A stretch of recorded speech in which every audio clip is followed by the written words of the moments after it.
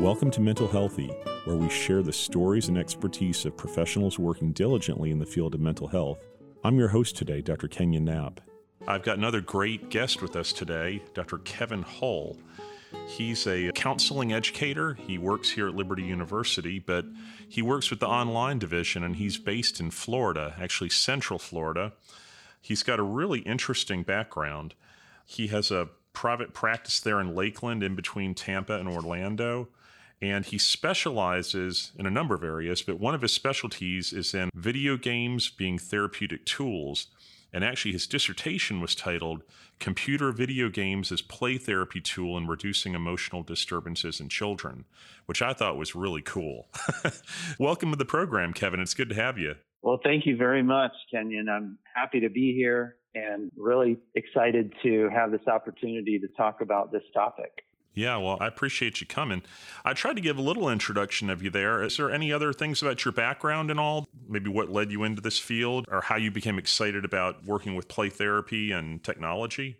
Sure. Well, overall, I've been in the field 25 years. I've been a professor for 17. My parents worked in Christian ministry, so I knew I wanted to help people somehow. And my parents had a ministry working with the homeless. And many of the homeless folks who were on the rehabilitation program were in our home each weekend for dinner, Sunday after church, or Saturday evening. And I heard their stories, and all of them had a theme. And the theme was their childhoods were terrible. They did not have good parenting. Many of them were witness to abuse and experienced abuse. And in my hometown was a children's home here in Lakeland, Florida. And so I was about 22, 23 years old, and I hadn't really decided what I wanted to do yet. And I applied there and got a job. And it was like that first week, it was as if God said, hey, here's what you're going to do for the rest of your life. And so that led me into the counseling field. And from there, got my bachelor's degree finished up and then went into the clinical side at a community mental health center. And that propelled me to get my master's degree, which I did through Liberty and their distance learning program back then. And then it was over 20 years ago, I was part of a special unit at a school. Back then, they had these contained classrooms, and all of these kids today would probably be diagnosed somewhere on the autism spectrum, but they were labeled emotionally handicapped back then. And a lot of melting down, a lot of anger outbursts. And so one day this young man was all dysregulated emotionally. And so I had taken him on a walk and we went to my little counseling room, and I had left my Nintendo Game Boy out on the table, and we came in and he grabbed it instantly and turned it on, and Super Mario Land was in there, and he started playing that. And I was nervous because I didn't want him to go into a rage. But what I was amazed to see as I watched him was he started out playing and he failed, and he didn't melt down. He didn't explode because he loved the Mario game. He found a way to override the natural response that he normally did with acting out and behavioral meltdown. Because it was fun and enjoyable, he simply tried again. And when he got to that point where he failed, he learned from it, overcame the challenge, and kept going. And I was amazed, and it just kind of hit me. The other thing that happened was these children had a hard time putting thoughts and feelings into words. And so he was able to talk to me while he played. And then I took the themes from the game, like the enemies, the boss battle, Bowser, the Goombas, all that. And we applied that to scenes in the lunchroom or walking to class, or that kid in class that really bothered him. And we talked about strategies, and we even acted out some scenes, role play, from the themes that came out during the gameplay. So that was the beginning of the whole idea of, wow, this is something that I can use in my counseling and play therapy process. That's really neat. I mean, I love hearing your story too, like from a young age with your parents, saw the need to help people. And then that story with the boy there. And what I'm hearing from you is it was almost like playing the video game was a projective technique. And he was revealing his emotional struggles by what he told you about the game, and maybe even while he was distracted by the game, because sometimes kids don't want to spill their guts, but then if they're being distracted, they'll just go ahead and tell you things if they're playing a game. Very true. And it was around 2001 that I got my first referral from someone actually diagnosed with Asperger's. That's what it was called back then. Now it's autism spectrum or high functioning autism. And so my background was already in child-centered play therapy, which, as you know, has the themes of letting the child lead the play, letting them feel safe and comfortable. And the themes of autism are, very much related to safety. They don't feel safe because of something in the environment, and then the sympathetic nervous system activates. They go into fight, flight, freeze, and from there is a bunch of behaviors that just flow from there. The part of their brain that needs to put the brakes on, to take perspective, everything is delayed because of that sympathetic nervous system activation. So this fit really well because so many of those young people loved technology, and they would bring their iPad in, or they would bring in their game system, and it was like a extension of their self. So because I had already had a little bit of experience tapping into all of these themes through video games, it was a really nice fit for autism spectrum work. And that's what led me into using technology with that population. Wow, that's really neat. When I hear you talking, it all makes sense what you're saying, but there's sort of this knee-jerk reaction on my part. I've got 4 kids at home. We're going to add a few soon, hopefully with adoption. But we've got 4 kids at home, and my kids, they love video games, like you're saying. And I mean, they could play Fortnite till the cows come home, or other video games. Right. And the thing is, all that can be fun, but my kids use some of the positive stuff too, like Khan Academy and all that. They learn a lot of good things. But it seems like there's this addictive side to the games. I don't know. I just feel myself being torn about video game technology. Some of it might be good and some of it might be bad. And I'm assuming that's a pretty common reaction that people have. How do you pitch the use of games in counseling to counselors and parents? Like if they have concerns like me, how do you bring the good in? Very, very good question. I run across this all the time, and I realized early on that I needed to educate parents about this, because you're right. Why are games so, I hate to use the word addictive, but appealing, is because the theme of growing up and development is very rarely do you feel a sense of control. School is all about being told what to do, what to wear, where to go, how to be, the work you turn in. Home now, high pressure more than ever on our kids to be a certain way, look a certain way, act a certain way. We've lost the ability of free play in our culture as a whole, but also at home. So the gaming world is, I'm in the cockpit of control. I'm pulling the levers, I'm pushing the buttons. A game like Minecraft, this open world, is mine. And I can play it in creative mode. I can do it in survival mode. I can fly. Who doesn't want to fly? And Fortnite, I don't know the people who make Fortnite, but they got to be consulting with PhD folks in developmental psychology, because that game is just cartoony enough, but just realistic enough that it has this imaginative piece to it, yet a realistic piece that it's just amazing. So parents are concerned.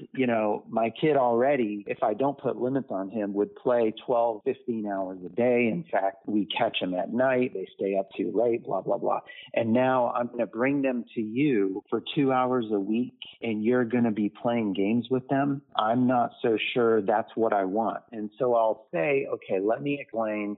First of all, it's about connection. If this is the child's, specialized interest, it's a pathway to safety, and it's a pathway to relationship and connection. The other piece is the self-expression side. So that's one part of it. And then the other part is I help the parent see that there's themes and metaphors within that specified interest. And I do this with everything. The kid may not be passionate about games. It might be anime. It might be fishing. It might be whatever. I use whatever the child brings as a pathway to understanding them and creating a sense of safety and trust. So I show the parents that the themes in a game, every game has the same themes: overcoming challenges, developing attributes, and achieving goals. And then there's obstacles to the goal. And then usually there's a level system. So you beat a level, and then there's a next level. And some of the themes are the same and some are different. It models exactly what life is like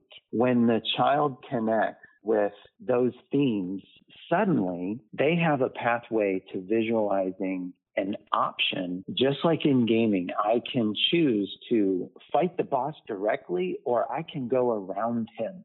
A lot of the obstacles in games are choice-based. Some games, there's no getting around that boss battle at the end. You got to do it. But even in that, that could be algebra test. Or, for my kids who just hate school, I mean, there's no words to describe the level of disdain that a lot of the kids I work with have for school and anything resembling school. But yet we're called upon to be part of the system, and learning to flow with the system is a skill that everyone has to have, or you're going to have a tough time in life.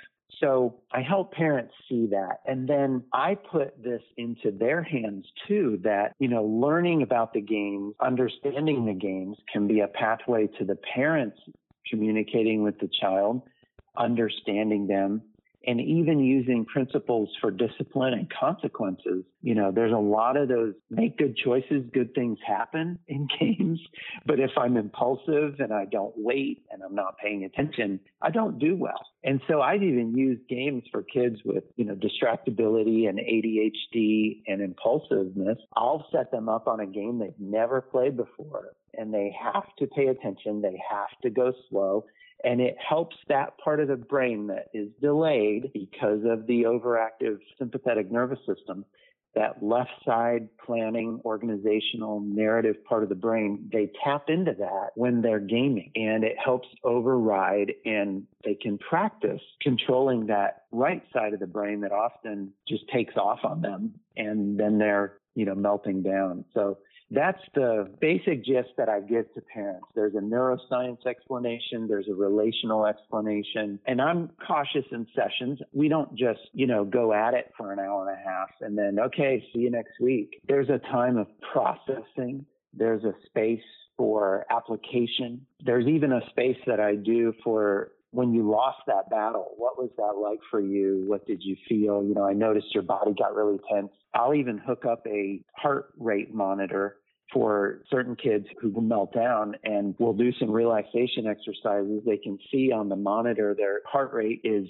nice and calm and relaxed. And then as they're gaming, as they're getting frustrated, hey, look at the meter. Your heart rate just went up to 100 beats a minute. Do some breathing, bring that down. So it's a way to put them in a situation. One of the most productive things that happened as a result of this was I could put a kid in a tense situation and watch how they react, but then walk them through the process of self-regulation. I noticed that a lot of counseling with kids was the parents would bring them in. They had a terrible week. They messed up. They broke, blah, blah, blah, meltdown, whatever. And so then I'm put in the position of replaying that with a kid, which destroys their self-worth, makes them feel shame. And we know from neuroscience, when kids are in meltdown mode, memory is not activating. So they're not creating a memory of what am I thinking, what am I feeling. They don't know what happened.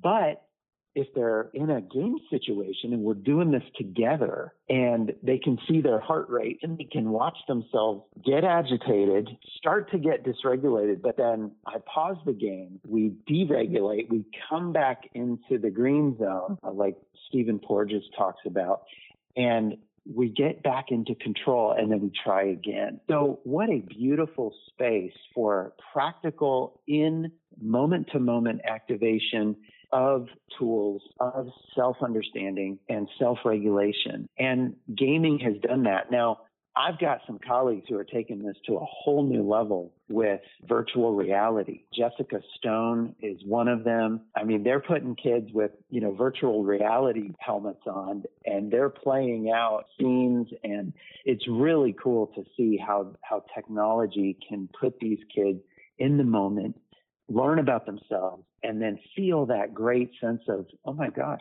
I can control my breathing. I can control my heart rate. My sense of self is confident and strong now, where I used to feel like my body might betray me. Wow, that's so cool. I've heard of the military using things like that, the virtual reality for PTSD and stuff like that, but that's neat to hear what Jessica Stone is doing with those kids. I'll date myself a little bit. I'm 51 years old, And I remember when I was a kid, the Atari 2600 came out with Space Invaders and all those games. But my parents used to have this attitude of you need to go outside and play and go climb a tree or something like that. But in one of your book chapters, you wrote, the title of the chapter was, I think you said, "Can electronic gameplay really be actual play and therapeutic?" And then in that chapter, you say a resounding yes. You've already done this a little bit, but can you sort of explain a little bit of like what's the difference between just playing a video game versus it being actual play and there being something therapeutic in the process? Yeah, that's a great question. The part of the play that makes it therapeutic is connected to the treatment goals. So the main themes, if I'm working with kids on the spectrum, the main themes there, they have a lack of perspective taking. They tend to be, because of that activation of the sympathetic nervous system, they're in a self-preservation mode. So they have a hard time seeing the perspective of others and a different viewpoint of situations. They have trouble with controlling or dealing with negative emotions, so sadness, fear, frustration. And then the development of self is usually delayed because autobiographical memory goes offline when sympathetic nervous system is activated. There's just this delay of sense of self. So those are themes that are often on the treatment plan. And so how this becomes therapeutic is as we're playing, and this is the beauty of being able to pause a game, slow things down. That piece taps into working on those therapy goals that are on the treatment plan. So, such as perhaps a kid gets frustrated, and this is why often I'll put them on a game they've never played before, and I'll see the frustration, and we'll pause. What does that feel like to you? And then, can you think of other situations where you feel just like this? Man, yes, when that kid calls me that name, okay, and then we might do a little bit of role play there.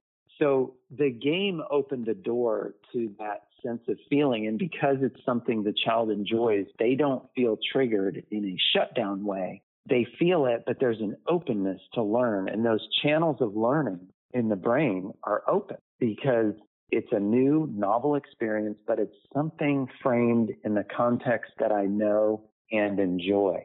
And I've done the same thing with group therapy. I've done groups where all we did was play Minecraft together, and then we had a time of pausing and processing. And so that piece is there because it's connecting to the treatment goals. And when I was a boy, a little bit of self-disclosure, I was the youngest in my family by quite a few years. My parents were in full-time Christian ministry. They were very busy, and I had a stutter.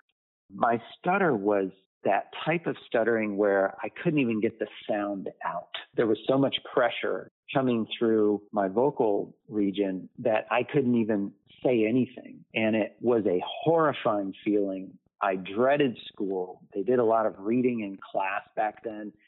It was terrifying. And so when a kid tells me he's scared, I don't just imagine, oh, yeah, he must be scared.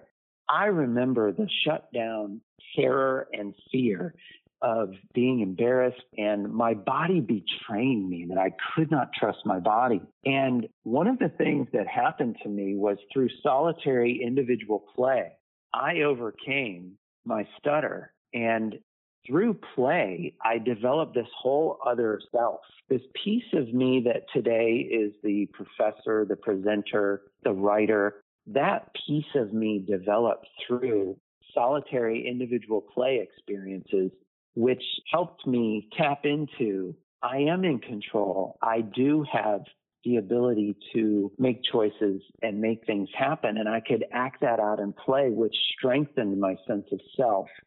What I've observed in a lot of young people on the spectrum is that they're in a lot of things like ABA and occupational therapy and speech therapy and all these things, which are good. But what's missing is that sense of self. So I get a lot of young adult clients on the spectrum who they don't understand who they are and they weren't allowed to be who they wanted to be or who their self, that trajectory of self-development, because they were told that that's not going to work in society. So there's a lot of self-loathing, self-rejection. So another theme that emerged in my work using the video games and the computer game was a reflection of self. When you play a game like Zelda Breath of the Wild, you are playing as Link. You are that self. When you create a character in Minecraft and you're going out into the world, that open world concept, you are a representation of yourself. A researcher named Susan Hayter came up with this term, self-representation, and it encompasses self-worth, how I think of myself, how I feel about myself, and then how I value who I am. But then how do I show that self to the world? And so gaming is that piece of, and I'm sure you've observed this in your own kids, they might be gaming with someone who's halfway across the world. And yet they're connected, they're together, and they're working towards a common goal. So that self-development piece fits really nicely. I mean, I've had kids, they hated themselves so much, they contemplated suicide on a regular basis. And I tapped into their self in the gaming world is this revered personhood who is somebody who's at the highest level of this game. They're skilled. And I was able to generalize that sense of self to the self that is presented in the real world. And it was a bridge. And so that was another piece that made that applicable. So that made it, therapeutic. And, what we know from neuroscience and how, especially with autism, there's developmental delays because of that constant or often firing of the sympathetic nervous system. There's that delay in the sense of self. There's that delay in emotional control. There's the delay in perspective taking. So it's just a great way to create therapeutic work towards the development of those areas. Yeah, that makes sense. You're making a good case for it because I can totally buy into what you're saying. Like when you had to read in class, the way that produced so much anxiety in you as a kid and caused the stuttering and everything. It makes sense because it's all about performance. And when you're playing, it's not performance, it's just fun. And so if you can sort of bridge therapy with fun instead of performance, it makes total sense. Let me ask you one other concern that people might have sometimes. When the kids play these games, sometimes they do interact with kids from all over the world. But then sometimes people just play games by themselves and they isolate and they'll play a video game for 12 hours straight and not even eat and stuff like that. And sometimes it disconnects them from other real human interaction. How do you deal with that? Like, how do you help people stay connected or maybe use games to become more connected instead of using games to escape from reality and escape from other people? Great question. One of the things that I stress with parents is limits and generalization. So as we know, in adult world, I might have a hobby, something I really love and I'm interested in, but I also have to work. I have a family to care for. I have responsibilities. And so I have to learn the art of setting that aside, controlling my impulses towards that activity and waiting, the delayed gratification. And so this is where I coach parents on providing limits for whatever it is. So our number one goal as parents is to prepare our kids for life in the real world. And the themes of waiting in line, all the stuff you learn in preschool and kindergarten. Oh, yeah. Wait your turn. Don't interrupt. Wait. The theme of waiting and delayed gratification is a theme. If you don't learn that, life is going to be tough. So I coach parents on setting limits and then, the idea that we have to learn how to engage in society. That's part of what we're called upon to do. So those life skills that connect to that, which even in that, there's themes in games. When you play a game like even Red Dead Redemption, you don't just start off with everything. You've got to build up to it. There's a waiting process. There's a grinding process. And so that's a nice metaphor I use a lot with young adults. I don't want anyone to think I'm playing Red Dead Redemption 2 with 10-year-olds, but I get a lot of gamers who are in their 20s, but they're not making that transition to real life very well. But even in that, when they see those themes in games, they're able to see, and it broadens perspective. I'm big about relationship. My book, Bridge Building for Parents, is all about basically the parent becomes the play therapist. But that means the parent has to get up off the couch. The parent has to put the phone down, turn off the TV. The parent has to model intentional relationship. And so that's part of that limit setting. That's part of those, relationship building. We're in a culture that demands 24/7 entertainment. And this is one of the things that Aldous Huxley was worried about when he wrote Brave New World, that technology would make people their own little god, and no one would know what the truth is, and no one would care. And so, because they'd be on Soma the whole time. As much as I'm all about technology, I'm also well aware that it can be something that really causes trouble. I use it to coach parents in relationship and also, finding balance with the young people I work with. And life still has to be lived in and around real people in real situations. And this pandemic has really shown how, for those of us who had to shift everything online, it's doable. But man, there's still something missing. Even though I can see my colleagues, I'm not with them. Yeah. And, that bothers me. There's a part of my brain that wants to rub shoulders in real time, in real space. It's definitely something we have to be careful of. And, I'm mindful of that as a counselor, that I need to be part of that agent of perspective and preparing them for life as life demands. So technology has to be tamed. It has to be limited. So absolutely. A lot of what you've shared today has been play therapy conceptualized, and I hear a lot of Gary Landreth in a lot of the things you say with play therapy. Yeah. But there's such overlap, though. Like when I think of behaviorism, like when you talk about waiting, and that's part of most of the games. That's intermittent reinforcement and all the reinforcement cycles and the way people and animals even learn through reinforcement cycles. I tell you, we're getting at that time in the conversation where I need to wrap it up. But before we go, I mean, I know you're an expert in all this stuff, and you mentioned your book. Are there some other resources that listeners could check out about, using technology in a therapeutic way or other things in a similar category? Sure. Well, I've written a few books on this topic. The Bridge Building book, Play Therapy and Asperger's Syndrome, has this theme in it. And those are available on Amazon. But I mentioned Jessica Stone. You can find her on Amazon too. She's taken this by the reins to take the technology piece, but make it therapeutic.